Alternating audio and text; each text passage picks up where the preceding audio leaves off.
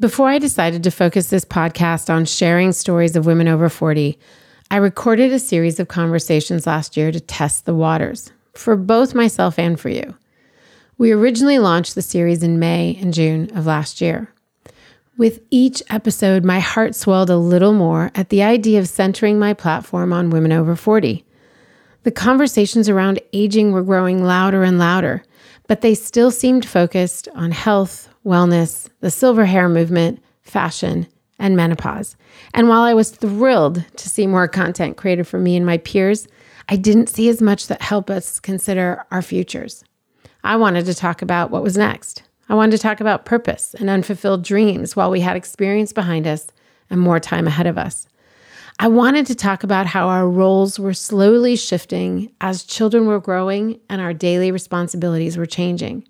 I wanted to talk about re-examining our current roles and professions and pursuing those things buried deep, deep inside of us, waiting to see the light of day, waiting to influence and impact the world around us. I was grateful to each woman who said yes to talking about their age and sharing their own windy path to finding their current venture and themselves in the process. Please join me in listening to this OG series that led to the relaunch and rebrand of this podcast and our entire platform. I dare you to listen to these conversations and not consider your age to be an asset instead of an excuse. Actually, I double dare you.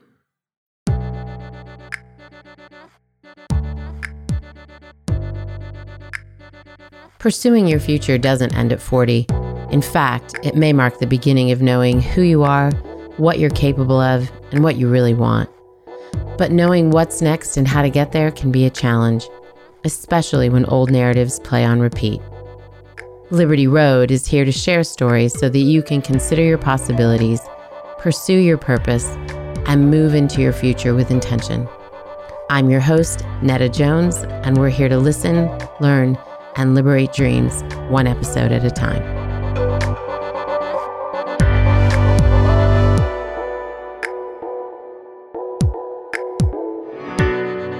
Well, hello, Liberty listeners. Welcome to another episode of Liberty for Her. And once again, you are in for a treat. Today, we have Susan Feldman with us, who's going to be talking about her journey launching 2 companies and a little bit about the difference between launching company number 1 and company number 2 in 2 different decades of her life. Susan, welcome. Thanks for being with us.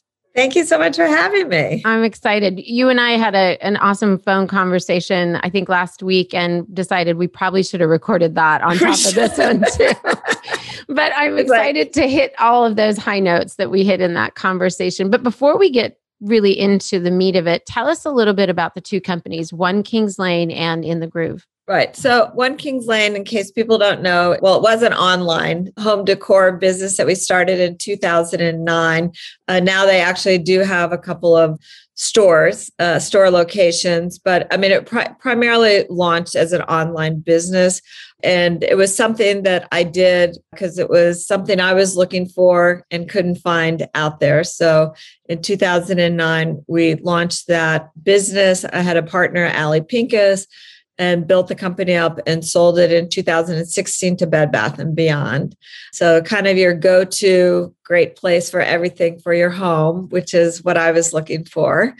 And then we sold that in 2016. And a couple of years later, I started a new company called GetInTheGroove.com, which is a fashion and beauty and health and wellness website for, I hate to even put a number to it, but we say it's for women over 50. It's really for anybody because hopefully people seem to enjoy, and they do, our curation of fashion, beauty, and, the information we're providing around health and wellness. But it is really targeted to women over 50. That really was the impetus for starting that and creating this business.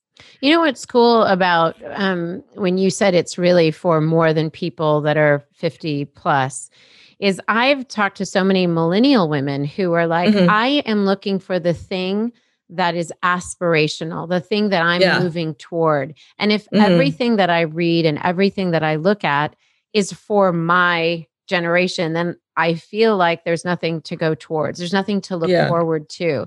So I love that we have this place. I mean, for me, I am in your demographic, but for those who aren't, there is a place to go and sort of look forward to what's on the other side of I mean, I think two things. One, the reason I started this, I really couldn't find anything that spoke to me in the way that I felt like people should be talking to me and showing me, things that I would like. I couldn't find anything like that.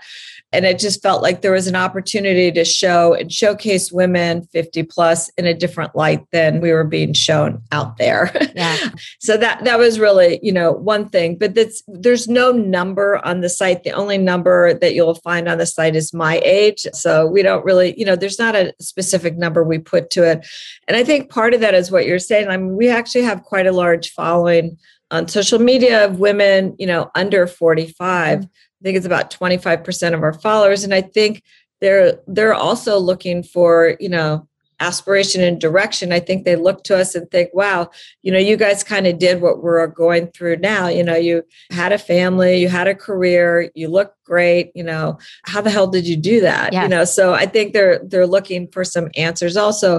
And it's kind of interesting because one of the things I realized is that our generation is really the first generation. We're the front, on the frontier in terms of, what do you do when you get to 50 plus now? Because our mother's generation certainly, we're quite a bit different than we are. I mean, we are as a demographic and a generation, healthier, wealthier, more engaged, more interested in sort of keeping the, things going. Yeah. And so I think, we're really paving the way in so many different aspects of, what does that look like to be 50 plus? And not only what do you look like, but how and what can you do? Yes. You can do anything, obviously, but I think just being able to show that to people is great and inspirational. It's key that you just said being able to show people, because I think people, and that's a testament to so much of the work we do here, is you need to be able to see what you can become. I mean, totally. It's an old quote by Marian Edelman, but it's one that I think rings so true, especially it's so true for what you're talking about. When we look to our mothers and they didn't do the things, the doors weren't open to them in the way that they have been to us. Never mind that there's, in America in particular, we're aging up. And there's so much opportunity for us to have a second, third, fourth career. And, I'm in the sort of age group right now where my kids they're teenagers. I have one graduating today from high school. Oh, congratulations. Thanks, Susan. And it's a little bit of, now what? They don't need me in the same way. I mean, soon they won't need me at all.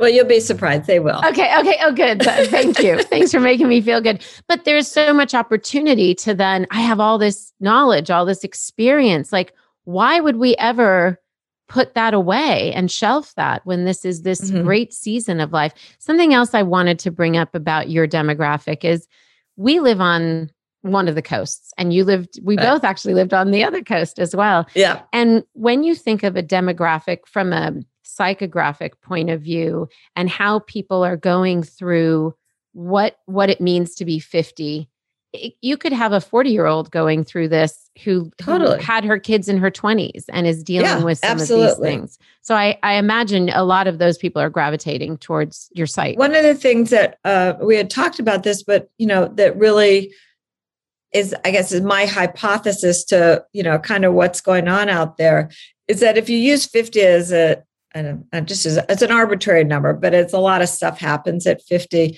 When you think about what happens to women around that time period, it is daunting. Physically, you go through menopause. Emotionally, your kids if you have kids, typically it's around that time that they're, leaving and you become an empty nester. Yeah. And you may be looking at, a partner of some sort that you've been with for a long time and looking at them and like, do I still like you? Do I still want to be with you? Like, I need to get to know you again. So emotionally, there's a whole thing going on. Professionally, you may be getting aged out. Mm-hmm. So there's a lot of different things going on that I think are distracting to women in this demographic at this age. And, we live in a world where things are changing like every second. And it's very hard to stay up to date and kind of know what's going on. And as you're distracted and not focused on what's happening every second changing, by the time you I think of it, it's almost like getting through a tunnel, right? Yeah. As you come out the other side, you're like, I'm here, I'm ready, let's do it. And you're like, what is going on? Like, you don't understand half of the stuff people are talking about because so many things have changed. So I really wanted to try to think about Get in the Groove as a place that was informative also and, keeps people in the groove. Right. By providing them, we've had funny articles about acronyms. Like, when I started this, there were a lot of acronyms I didn't know. I'm working with a 26-year-old kid. I'm like, what the heck does that mean? It's like, I don't know what it is. And I'm guessing a lot of other people don't. And we do funny things on the site. Like we'll put always at the bottom of the email, ICYMI, which, of course means in case you missed it, but you may not know that that's what that means if you're not, like haven't been paying attention. So we put the letters and then we translate it underneath. So, it's really just a fun kind of way, I think, to try to keep this woman informed and let her know, what's going on and also help her find, things that make her feel good, whether they're new clothes or beauty products and things like that. Doesn't it say that? I think in your bio, you say that this is the happy place. Like that's part I want of it the to be the happy place. We don't take ourselves too seriously. We try to have a lot of fun. We're a little bit irreverent. There's places where you can go where people are much more serious and write a lot more serious articles. But, I'm at a point in my life, I want to have fun. I want to laugh. I want to make fun of myself. I just don't want to take stuff too seriously. And so we try to reflect that in, the content that we publish on the site. It's good. It's good to know that a place like that exists, especially when people are dealing with heavy things in that age group where there is a lot of sort of, this is not where I thought I'd be, or is this really the end of something? And it is a time for renewal, but when we don't have context, it's really hard to know, what do we want to reinvent ourselves as, or why am I going through all these things? You talk about menopause, and I just think so many of my friends who are right smack in the middle of this, the conversations are like, is it me or is it menopause? Is it like, right. Which is it? What's really happening here? Well, I think the good news is that, we are talking about it, which is great, right? Like when I went through menopause and I went to my mom, because, they say a lot of the symptoms, are like not genetic. I mean, like if your mother had like really bad hot flashes, like, you might be likely to have the same thing. Like, how was it? How long did it last? What? She's like, I don't know. Like, there was like, it's like, I don't know. I have nothing to share with you, kind of thing. So I feel really good that we are talking about it and that women are talking about it amongst friends and they're not feeling like, oh my God, there's something wrong with me. Yeah. And that has changed a lot in the 2 years that we've been doing this. Like when we first started, nobody was talking about it. And now there's so much going on in this area, which is great. People are talking about it. There's products specific for menopause. Lots of things are happening. I think we have a long way to go, but we're starting to, make a move. And I think, even though we are fun and we don't take ourselves too seriously, my bigger vision here within the Groove is that like we want to try to help change the conversation around ageism because it's a big ism. And for whatever reason, it's always at the bottom of the list. Yeah. I know there's a lot of stuff that we're dealing with as, a society, and there's a lot of things that need to be corrected, but this is a big one and it's really needs to be addressed because, there isn't an expiration on you when you get to 50. I mean, you're only probably halfway there, honestly. Yeah. And so like, we need to change that conversation and start to show what 50, 60 looks like. It's funny. I got an email from somebody today. She goes, I love what you do. It's so great. But I'm 80. Can you show some 70 and 80-year-olds too? Well, but that just tells you what's going on, right? Yeah. And that people have an appetite for this kind of information and content. Totally. I have to ask you, because to that end, the work that you're doing on the web, it's all digital, right? So you're talking about a demographic who perhaps on the younger side can embrace this with no problem. Has there been issue with trying to get some of that older demographic to come to the site, to come to the your Instagram or any other social platform? Has that been an issue? I mean, I don't think I would call it an issue. I think you just have to approach it a little bit differently, right? So I think this demographic has been a little slower to adapt some of the, technology and do things than, like your kids might be. We think of it as like it's our job to actually help them learn how to do those things too. So, we've had videos about how to use Instagram, how to post a story on Instagram. Like we want to help her because that's part of what I was saying before. Yeah. We want her to feel like this is not a scary place. It's a fun place and she should use it and be a part of it. And that's kind of what's happening now. So it's definitely not like speaking to millennials, but, I think you just have to have a little more patient and maybe be a little bit more helpful in teaching her how to do things and what do things mean, and how do you use certain tools.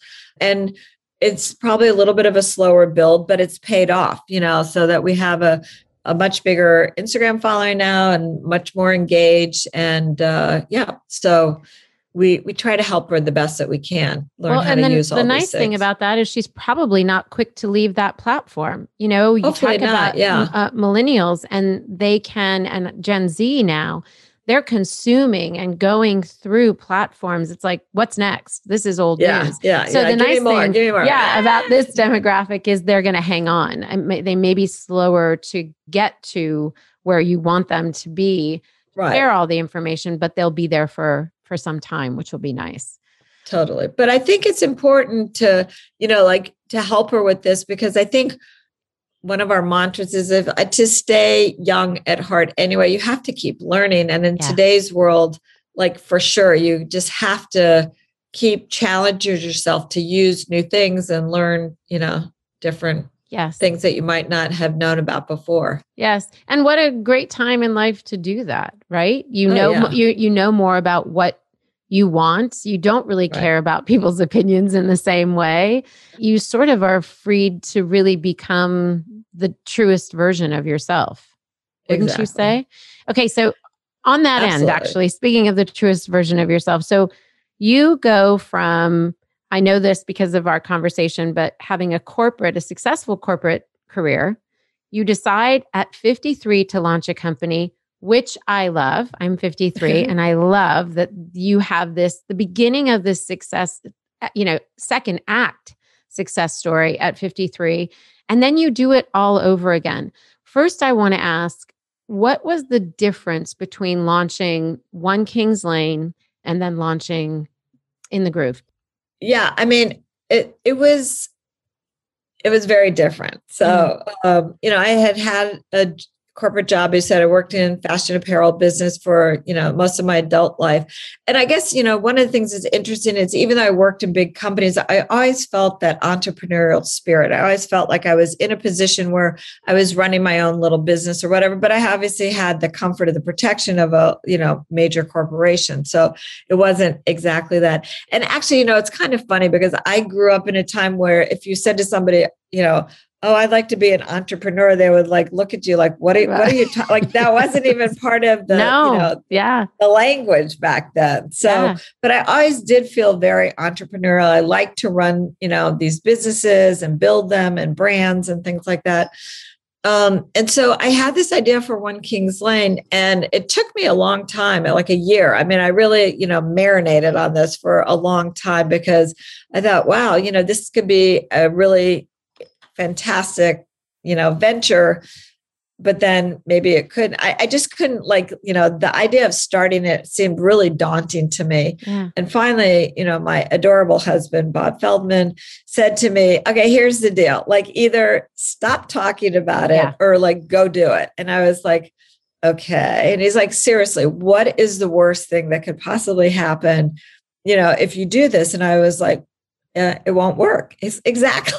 Yeah. And, I think there's so much value in that because you should try things. If you think you have a good idea and you think you can execute well, you should do it, because you probably learn a heck of a lot also. I mean, I'm not saying you should just take, crazy risks and, Sure. just go at lots of different things. But I think if you're really thoughtful about it and you have a good idea and, financially you have figured out a way to, launch that venture, like, why not? You could have the next One Kings Lane. Like, we didn't know when we launched if this would be anything or not. And actually it was very funny because once I decided to do this and I hooked up with Allie Pincus, who's my partner, we bootstrapped the business and we actually approached everything as if it was going to fail. I mean, that was like when we started. So we made sure, like with, any contracts that were out, we could get out of them. We hired everybody as like freelance people initially. Like, we didn't want any sort of long-term commitments in case it didn't work, Right. which is kind of funny. And then once we made the decision to do it, not that it was easy, but we just put blinders on. And, maybe ignorance is bliss, but we just went at it. And whatever it was, we said we knew what we had to do to get launched. We knew we wanted to move like uber fast, which we did. We launched the business in less than 6 months from the time that we formed our LLC. Wow. And we just had a list and we just kept going at it fast and furious until it launched. And then once it launched, it just took off. And that was, a whole other and it took off right away. I mean, it was right away. Out of the gate was a success. It was one of those special moments, like letting a genie out of the bottle. Like, it was, we had no idea, but then we kind of had an idea and we're like, oh, wow, this could be like really big. It's like growing so fast and whatever. So, I think we were very clear. We did the work that we needed to do to get it launched, meaning we were really clear about what we wanted to do, the brand that we were building. And so when we were going through trying to make a million decisions, we could move quite quickly. And, we did, and then we launched and the rest was kind of history. It was just kind of took off and grew and evolved and, became this wonderful place. It was a wonderful place to shop for home. And for those who aren't familiar with it, especially in its heyday when you were at the helm, you had to be a subscriber. You had to be sort of a member to get access to what was happening. And they were timed sales, correct? Like things would pop up. Had anybody been doing that at the time? Well, yes. The idea actually came from the apparel industry. So the flash sale model came out of apparel. And that's where I was first introduced to it. And I was like super excited about it because I saw how dynamic it was. And it was this new model. And for anyone who's gone to like a good sample sale, it's like really exciting. And somebody described it to me as like, like, oh, you were the queen of FOMO. It's like, oh yeah, I guess that's what we were. I never really thought about it that way. But, so it was this idea of limited product for a limited amount of time. And then the business evolved after that. So it started off as that and then evolved into like a full on regular website, but that took time over, a number of years to kind of get to that place. But because people love what we were doing so much, they're like, I don't want to wait for next Saturday for a bedding event. I want like the bedding that you guys curate. So like, give it to me now, And it was cool. You guys had a lot of entrepreneurs that I know and have worked with ended up selling on One Kings Lane. So you were able to include a lot of people who were their own micro businesses into your fold. We did that. And also like for me, there were so many wonderful things about the business, but it also was an opportunity to help launch people doing new things. As a matter of fact, if you're familiar with Gray Malin, the photographer, I always take credit for this. And he actually in his first book gives me credit, but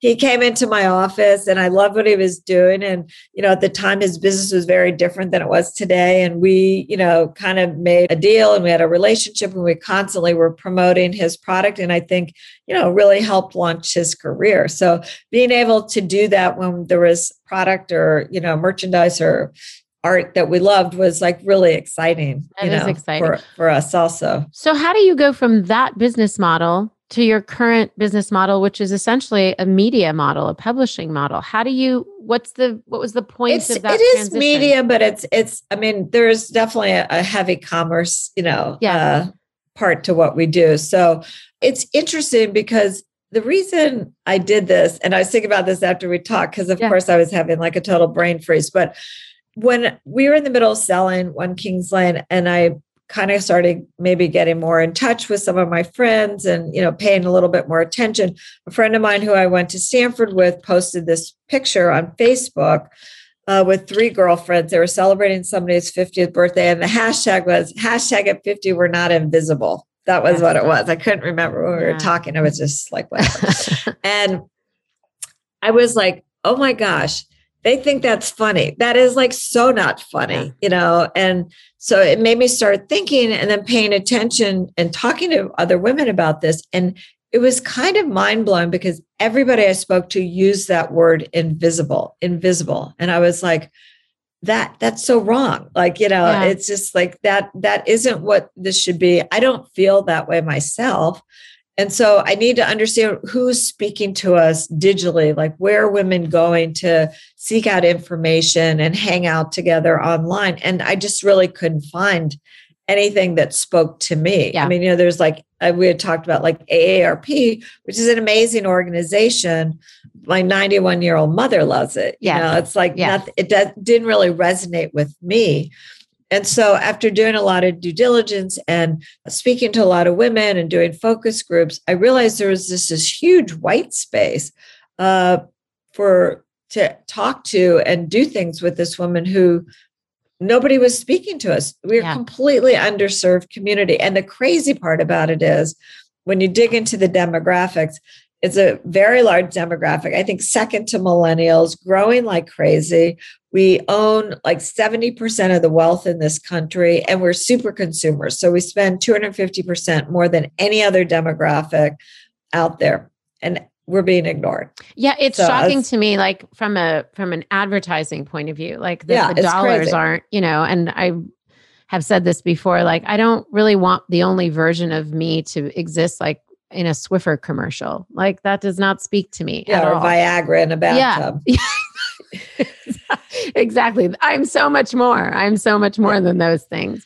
Yeah, exactly. So did you use any of the same sort of business model, or was it like, I want to get away from this, I want to do something altogether different? It didn't call for the same model, but I obviously had learned a lot doing, One Kings Lane. And there were certain things that I did take over, which interestingly enough were things that I probably changed about a year into the business. But that's what I knew. That's how I knew how to do things. But this also speaks to staying up to date and, sort of iterating quickly, which we did at One Kings Lane. But I took that information, and when I finally did start get in the groove, which was a little bit harder for me to do than One Kings Lane, I think I said to you, I think I just knew too much. Yes. So yes. I was constantly second guessing myself, which was, unfortunate. But and I also, the other thing was I did this right after we sold the company, and I needed a break. Like I needed to reset. That was like quite a journey, 7 years. And I'm sure. it was crazy to think that I could just go from one thing right into another. So I really used the year after we sold it, even though I said I was working on this, I think I was really resetting, refreshing, just kind of getting my head together. And then once I decided to do it, it happened, pretty fast. But so I think, it's a different model. It's very different than One Kings Lane. But, there were things that I took with me that, like I said, I realized weren't the right things for this business and changed them. That's the beautiful part about, any business you can do that. But digital is like pretty easy to, make changes, which is great.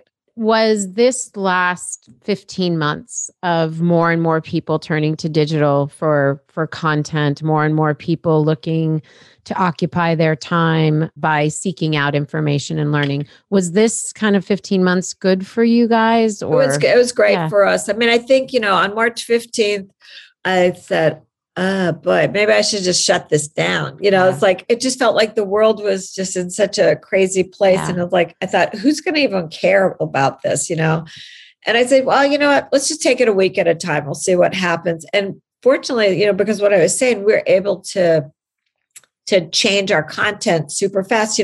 Prior to March 15th, we were getting ready to talk about spring trends. Like, who cares, And, after March 15th, we were able to change the content. So we did stories on great sweats and slippers and, Dyson vacuum cleaners and, hand creams and, all kinds of stuff like that. So we had that ability to be very flexible, and it, I think really worked to our advantage for sure. Sure. And people didn't stop shopping. They started shopping for different kind of things. Absolutely. And we all became very aware of our surroundings. All of a sudden it was like I was at home 24/7. So it was like, what do I want to be wearing around the house? What do I need in the house? Yeah. And I think people also appreciated, like I said, because we do try to have fun and keep it light, it's like to get an email from us and spend, a couple minutes on it in the morning was kind of like, that's kind of nice. Yeah. A nice switch from elections and COVID and, everything else that was going on. We were a little bit of a breath of fresh air, I think. So it was good.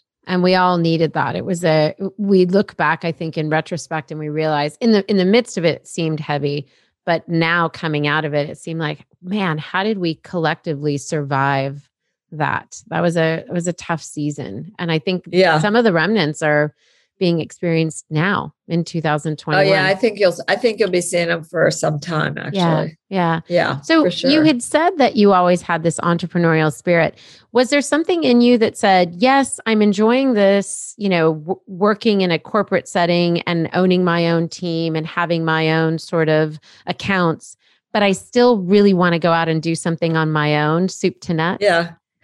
I think it's a couple of things. One, I had worked in the fashion business for 20 something years, and it changed a lot from the time when I first started. And I actually wasn't enjoying it so much, when I ended up leaving and starting One Kings Lane. And I think, I was at that point in my life, I was in my early 50s. I'm like, I don't need to be doing something that I'm not enjoying. Yeah. So I need to go figure out what that is, that I want to do that will give me joy and pleasure. And that wasn't happening at that point. So I think the other thing is with both of my businesses, it's like necessity is the mother of invention. And in both cases, I was looking for something that didn't exist. And, I think oftentimes that is the best place to go for ideas to, start Absolutely. New businesses. So, it's funny when we started One Kings Lane, I cannot tell you over the years how many people said to me, oh my God, I had that idea that, I don't know why I didn't go do that. I said, I don't know why you didn't either. That is the difference between, there are people who I will often hear say, I'm an idea person. And I'm like, that does not make you an entrepreneur. The entrepreneur is the person who's putting in the blood, sweat, and tears. And by the way, the idea is obviously very important, but it's such a small percentage of actually really creating a great business. You have to have the idea, of course, but execution, the team that you build, all that stuff is just it's everything. It is everything. It is everything. Totally everything. Yeah, so for sure. Before we kind of switch up to the second part of the interview, I just wanted to ask you kind of, as listeners are tuning in who are of different ages, we've got listeners who are millennials, we've got listeners who are Xers and boomers, and maybe my daughter is the one Zer that we've got. We'll see. But what do you sort of want people to hear or to know from your story? Like, what do you want to leave them with in terms of launching kind of at any age? Yeah, I think if you have an idea and you're really passionate about it and it's something you believe, should be out in the world, like figure out a way to make it happen, and it doesn't matter what age you are. Like, I think, it's funny, we talked a little bit about this, but I know I was 53 when I started One Kings Lane. It just never even crossed my mind. Like, I'm 53, like, oh, I don't know. Should I do this or shouldn't I? Like, it just wasn't. It wasn't a thing. It wasn't anywhere in my purview. So I think if you're really passionate about an idea and you've done your due diligence and all that kind of stuff, like, go for it. Try to, and there's different ways to do that, right? So, maybe you can't just quit your job and do something. You can do a little side hustle for a while. I mean, And you can do it. The technology is there that allows you to do it in a way that's never been there. The technology is unbelievable today. I mean, I can only tell you this because I'm doing a lot of the stuff for our website. Yeah. I am doing it, Yeah. Myself, like programming emails, changing things on the website, things that we had teams of people to do, Sure. At One Kings Lane. So you totally can do things as a side hustle. It may not be the same, but at least you can test the waters or something that way. But I think if you have something you really believe in and you go execute against it, I don't think you'll find anything that's more fulfilling than, having a vision and watching that come to fruition is just a pretty remarkable experience next to having a baby. Yes. Which that's its own venture, I would say. Exactly. Right? Exactly. My family, there's 4 children and 3 of us are entrepreneurs of some sort. And the joke is we say nothing ventured, nothing ventured. Like it's so much of it is that experience. That would have been a much better answer to your question, but I kind of went the roundabout way, but that's it. That's exactly it. That would be what I would leave people with. That's a great way to say it. Yeah. I think there's so much value in that. And that's something you need to value when you go into it. It can't just be about the end result because it is going to be a long journey, even, whether it's having the success you had at One Kings Lane or something that's much less of a financial success. I think it's important for people to really appreciate the venture itself. Yeah. And I think, from an age standpoint, like I think actually going and working in big companies and learning a lot there is very helpful for when you decide to actually go, do something on your own. So, I know kids go through college and they're like, I'm going to be an entrepreneur, but not a bad idea to go work in a couple of companies, see what works, see what looks like it's the right thing, the right way to run a business, all that kind of fun stuff. And then, go do your stuff. Of course, if you have an amazing idea, you should, sure. Go make that happen. But yeah, I think nothing ventured, nothing ventured. There you go. It's yours too. You can own that too. So as we sort of pivot into this second part of the interview where we're picking your brain a little bit, benefiting from the expertise and the experience that you've gained, what would you say, there's no shortage of millennial platforms out there for entrepreneurs. It's pink and it's girl power and it's girl boss and it's strong, right? But I've been to some of those events. I've tuned into some of those digital platforms, and it can make somebody 40, 50, 60 plus feel like this isn't a game that I should be playing in. Yeah. This is, whether it's the technology is beyond me or I don't really have a fresh idea or whatever. And I think you are a great example of, I love that you said, I didn't even realize like that there was an issue with me being 53, that I should be questioning this. I just went on to the next thing. But do you think that women kind of over 40 have missed the boat?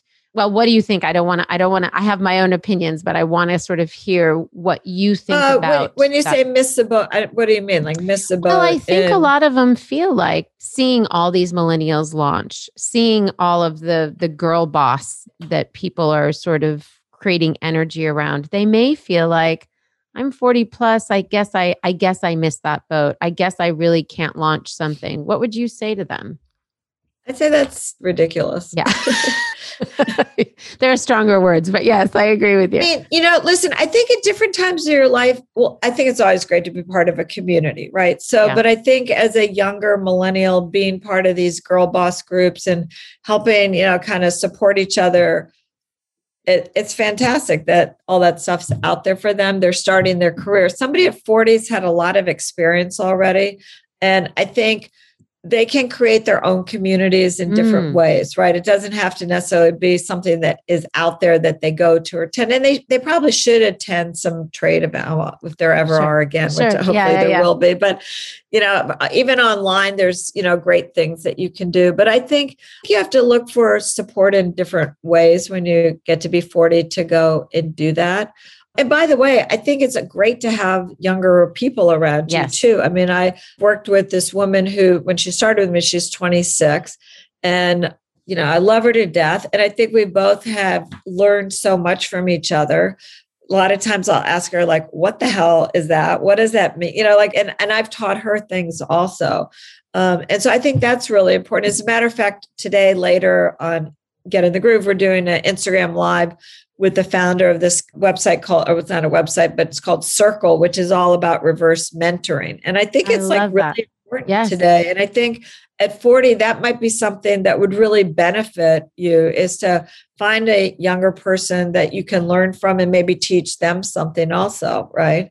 But I don't think there's no age limit on doing something and having a good idea and going at it. I think if you have the idea and the energy and the passion to do it, like, go for it. Go for it. Would you say there was a difference, not necessarily in difficulty, or perhaps it was, but was there a difference from launching something at 50 and launching something at 60? And I think in your case, it was what you said is, I knew too much. And that wasn't about age. That's just about your experience. No. Yeah, that was just my experience. No, I didn't think from an age standpoint. Actually, it's funny with Get in the Groove, I feel like my age was really my superpower, right? Because after I realized that there was nothing out there for women in this demographic, and that people were looking for a community and looking for advice and wanting somebody to look to that could help, be maybe a little inspirational, I thought, well, who better to do it than me? Like, I feel great. I'm in a good place in my life. I've started this other business, which, I did at 53. And I hope I can take some of that and share some of that, fairy dust with other people so that they can feel better about themselves and go do whatever it is they want. Maybe it's learn bridge or something. It doesn't have to be start a company. Sure. I think that's one of the big things. We don't get into this as much on our site, but, people talk about reinvention all the time, and there are some amazing reinvention stories out there. But I think as you get older, I think you need to take inventory of what you're at, what your strengths are, what your experience is, and figure out what's the iteration. Maybe it doesn't have to be like this massive reinvention where you go do something completely different. I mean, what I did, I guess, is considered a reinvention, but I really just think of it as an iteration of where I had been in my life. Like, I had worked in the fashion business. I was passionate about home, and I took all that and put all that energy into One Kings Lane. And it worked. I love what you're saying. I didn't go try to become a lawyer. No, but I love what you're saying so much, because I think, we did last season, we talked about pivoting, and we talked about slight pivots, just ever so slight shifts. Not everybody needs to do a 180. And I love that you're bringing this up when we talk about this idea of you're actually aging into who you are. You're not, you know what I'm saying? And so it's exactly right. I love that. I love this idea of it's an iteration of who I already am, the experience I already have, what life has already taught me. Like, all this has not been for nothing. This has all been to get me here. The other thing is, like, maybe there's something you've dreamt about doing or being, but it just didn't make sense because, you had to have a paying job and, you needed to send your kids to college, whatever it is. Now you have the freedom and the flexibility and the experience to go do some version of that. And it doesn't mean that you have to start a big company either. I love that so much. Okay. We're going to be hashtagging that and using that quote all over the place. Let's hashtag it. You told me a story, and I want you to tell it now, because I think it was a great, whether you recognized it at the time or not, but you became this kind of little bit of hope for a lot of women. But it was when your team at One Kings Lane came into you and said you were going to be in Vanity Fair. Tell that story. Yeah. I love it. Yeah. Yeah. So, we started getting some press once the company really took off, and, more and more people learned about it. And actually we were, Vanity Fair put Allie and myself on their new establishment list, which was like amazing. But our PR person sheepishly came into my office and said, I have really great news for you. You and Allie are going to be on the new establishment list. The only thing is the only way they'll do it is if you allow them to print your age. And I was like, okay, so what's the big deal? Yeah. I actually felt so proud, especially after, being part of the startup world and, Silicon Valley and all that. I actually was really proud that I was part of that and that, I was a woman and I was 53 or I was probably 55 at that point. I was like, you can put it out there. You can put it as big as you want. Like, I am totally have no problem with that. And I do think that's part of, what changing this whole ageism conversation is about is like, we have to own like who we are and our age, right? We shouldn't be embarrassed about it. I mean, I know there's certain industries where it becomes a little trickier, but I think some good things are happening, there too, like in the entertainment industry and stuff. But I know it could be harder there. But like if we don't own our age and we're lying about our age and stuff like that, that is not helping the cause at all. It's not helping the cause. No. And it's a lack of respect, I think, for this generation that we want to respect. I want to be respected when I'm viewed that way. And I want to respect those who've come before us and have paved this path. And I want to honor this time in that person's life. Exactly. So I was always very happy for them to I love that you did it. And I just think of all the women that were flipping through those pages and saw your name and saw that number and thought, maybe it's not too late. Maybe I can do something. Exactly. Whether they were older than you or younger than you, doesn't matter. But just, I love that story so much. You mentioned Silicon Valley really quickly. And I know that you raised money for One Kings Lane, but haven't raised money for Get in the Groove. What would you say was easier or more difficult about raising money, Silicon Valley or friends and family or, traditional bank loan, whatever it may have been in your 50s? Did you feel like that shored you up for something or did you feel like it was a negative? I think if I had wanted to raise money, it would have been a lot easier for In the Groove because of being a successful entrepreneur. Yeah. I feel like One Kings Lane, we had so many things that were maybe not the typical experience because Allie and I did bootstrap the business initially. Mm-hmm. And the business took off so fast and was so successful that we actually had people reaching out to us wanting to invest in our company. So before we even put one foot out the door to say, hey, you know what, maybe we should go do a round because this is going to be big and we're going to need to have some smart partners and we're going to need to have some additional resources. We could keep it the way it was and it would be a lovely lifestyle business, or we could go get money and make it like really big. We had people coming and wanting to give us money before we even, tried. So we were, I think, fortunate in that way because we did have this really, I think, unique business and experience that just took off so fast.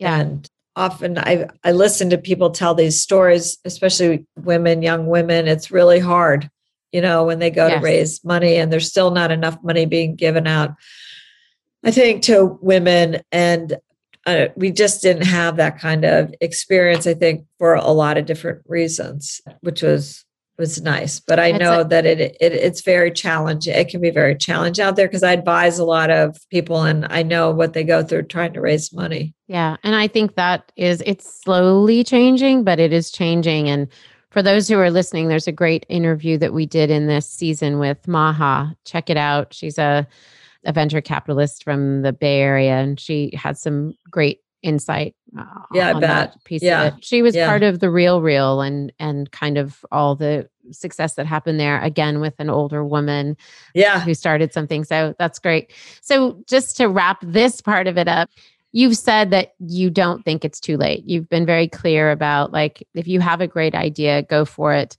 What sort of parting words would you want to leave our listeners with in terms of whether it's talking about age or just reinvention or the next iteration of you? What would you like to leave them with? I mean, I think, what I've gotten to at this point, and I say this often when I talk to people, but whatever it is, just keep it really simple. Like less is more. And I think that we all have big ideas and grand ideas, but when you're actually thinking about what it is that you want to do, whether it's a business or, just something else in your life, just keep it really simple because we do live in this wacky world that there's so much going on. And it's like, if it's complicated, you should go back to the drawing board. It's like, it needs to be really easy touch, simple, and stay focused. I feel like that advice was for me, so I'll take it. I I needed to hear that this morning. Thanks, Susan. Okay. Cut it back. Yeah. Keep it simple. Yes. No, yeah. I think you're right. It's key just to be focused. It's so easy to think that the good idea is a complicated one. And it's the opposite. The analogy is like finding the perfect little black dress. Not that easy to find, but when you find it, it's kind of fabulous, right? No, I like that. I'll keep that analogy in my head. Yeah. So before we say our final goodbye, we always do this thing called the Fast Five. So I'm just going to ask you 5 very important questions and just answer whatever comes to mind. So what's the number one trait you think an entrepreneur must possess? Oh my God, there's so many, but I would say being tenacious. Yeah. Yeah. You probably learned that in spades. And then an app that you have used to run your business or to organize your life, anything that you really rely on. I mean, from a business standpoint, there are things like, and I don't know that they're necessarily translate to a large group of people unless you're running a business, but, it'd be something like MailChimp, or WordPress, which is what our, website is on, which is just what we were talking about is that there are so many amazing, easy tools out there. PayPal, like I don't have to write checks anymore. I pay everybody through PayPal, I'm saying like with Venmo, but there are just like so many great things for different buckets that you can find. I think it's hard to pick, one, but, and I think, again, it goes back to this idea of keeping it simple. You find the one that allows you to do what it is you're doing in a really easy way. And there's so many good ones out there, and just stick with, that one. That one. You don't need a bunch of them, because that can become very it can become very overwhelming. And I also think find the one that suits your business size. I've learned totally. We ended up going with Flowdesk for our emails, and it's been awesome because the designs are just right there in front of you. Oh, that's nice. Yeah, I don't even know that. Even I can do it. Flowdesk. Remember Flowdesk. Okay, well, I got to check it out. And then what was the first task? Let's go back to One Kings Lane. As soon as you had a little bit of money that you could hire somebody, what was the first thing you hired out? There were multiple things. Actually, this is a funny story. This might not have been one, but when we raised money, so that's when we were able to do it, because up to that point, we actually were doing fine, but we were just adding like a person at a time. Sure. And it was mostly on the merchandising side. And our VC said, well, we need to hire a head of product. And I'm like, what are you talking about? I'm the head of person. I'm the merchant here. What are you talking about? I am the chief merchandising officer. She said, no, product, the web kind, which is a whole different world. Product is is the person that is a liaison within a company between your engineering team and, say your merchandising team. Yeah. And so I didn't even know what that was, but I learned really fast. But I think what we really did was we started to build out a engineering team. So we hired a CTO, because that's a whole other podcast, but how we got our business started during it was the recession when we started One Kings Lane. So we had outsourced pretty much everything. And so when we raised money, it was really a question of starting to bring all these functions back in-house. So we hired a CTO who put together an engineering team so we could build our own platform and take it back from where it was operating from. So that was definitely, and One Kings Lane was one of the very first hires, that we had. That was a major and I think hire. for me, for Get in the Groove, obviously much smaller, much scrappier, but it was having a social person, somebody that I work with who helps me with our social, because that is a full-time job. And it's been great to have her as a partner and a collaborator, and she's the executor. Yes. And also I think on the social end, when you have something that is, even though Get in the Groove isn't based around you, we want to see you, because you're kind of the poster child for it. Yeah. And so it's nice to have somebody who's pushing you. Often the founder's like, no, I don't always want to be in front, but it's nice to see that person. It's interesting. You. That's been actually a little bit of a evolution in the last couple of years, because I did resist it a lot, but we do get, it is productive for us, let's say. And so I now am having a lot more fun with it. I have a very different, in my head, it's a very different thought process. And it's fun. And I think we're, trying to make the most of it. But I think this is like anything. And a really also important lesson is that whatever you're doing, however you start, you need to always be thinking about how do you make it better? How do you iterate? I feel like maybe back in the day, things stayed a certain way for a lot longer than they do. And today it's just everything changing so fast. So if you aren't constantly evolving and updating and iterating, whatever it is that you're doing, it's probably not as good as it could be. And so I feel like we are constantly trying to do that, do new things, like we started doing more videos and now we're starting to try to build out our YouTube channel, but you can't do everything at once. This is part of keeping it simple. But when you have success with one thing, then you can build on that and add the next layer.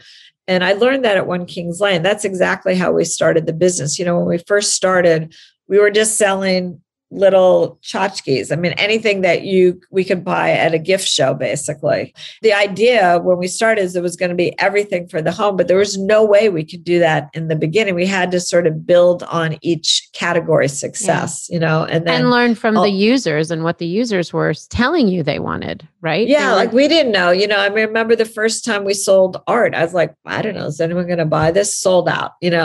First time we did rugs, I was like, okay, this is going to be interesting. Sold out. It's like, okay, they want rugs. It's like, they let you know for sure. They'll tell you. This is a funny, and I'm taking us off a little bit, but I think it's important. And I know you watched it because we talked about it, but that Friends special that was on HBO Max. There was a moment when one of the director writers was talking about how they would listen to the audience, whether it was the audience applause or whatever, or if a joke fell flat, and you'd see all the writers right there while the staff was on set. While the actors were on set, like rewriting.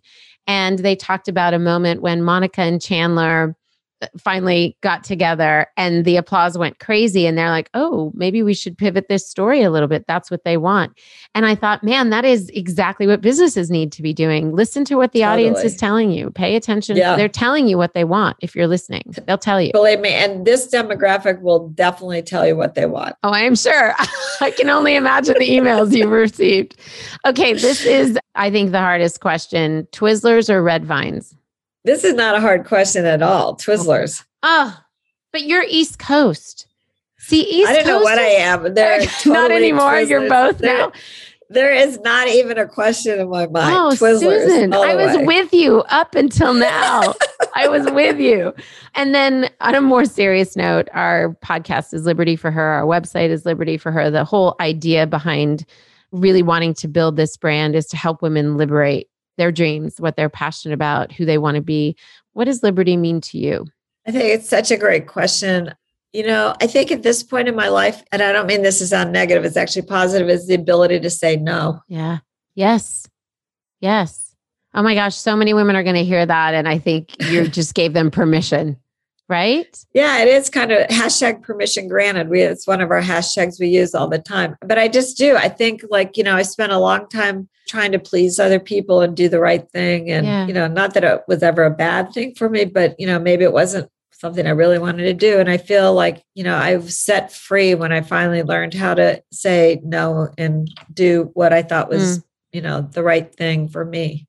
I love that. What a great way to end our time together. Thank you so much. Thank you for sharing your story and your wisdom and your experience. And we are better for it and appreciate it. Oh, thank you so much for having me. I'm so glad we were finally able to do this. I know.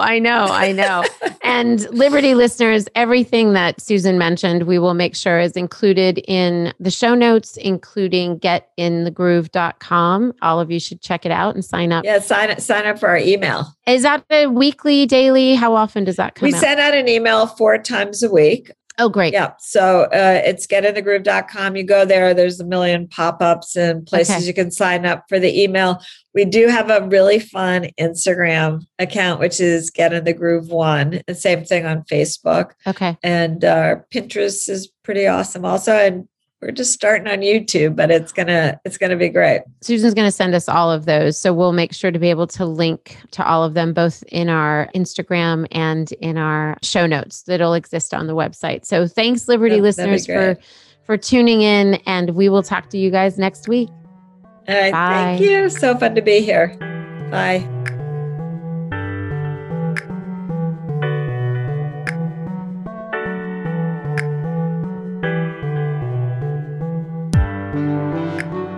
Liberty Road is broadcast on all platforms: Apple Podcasts, Spotify, Stitcher, Google Podcasts, and more.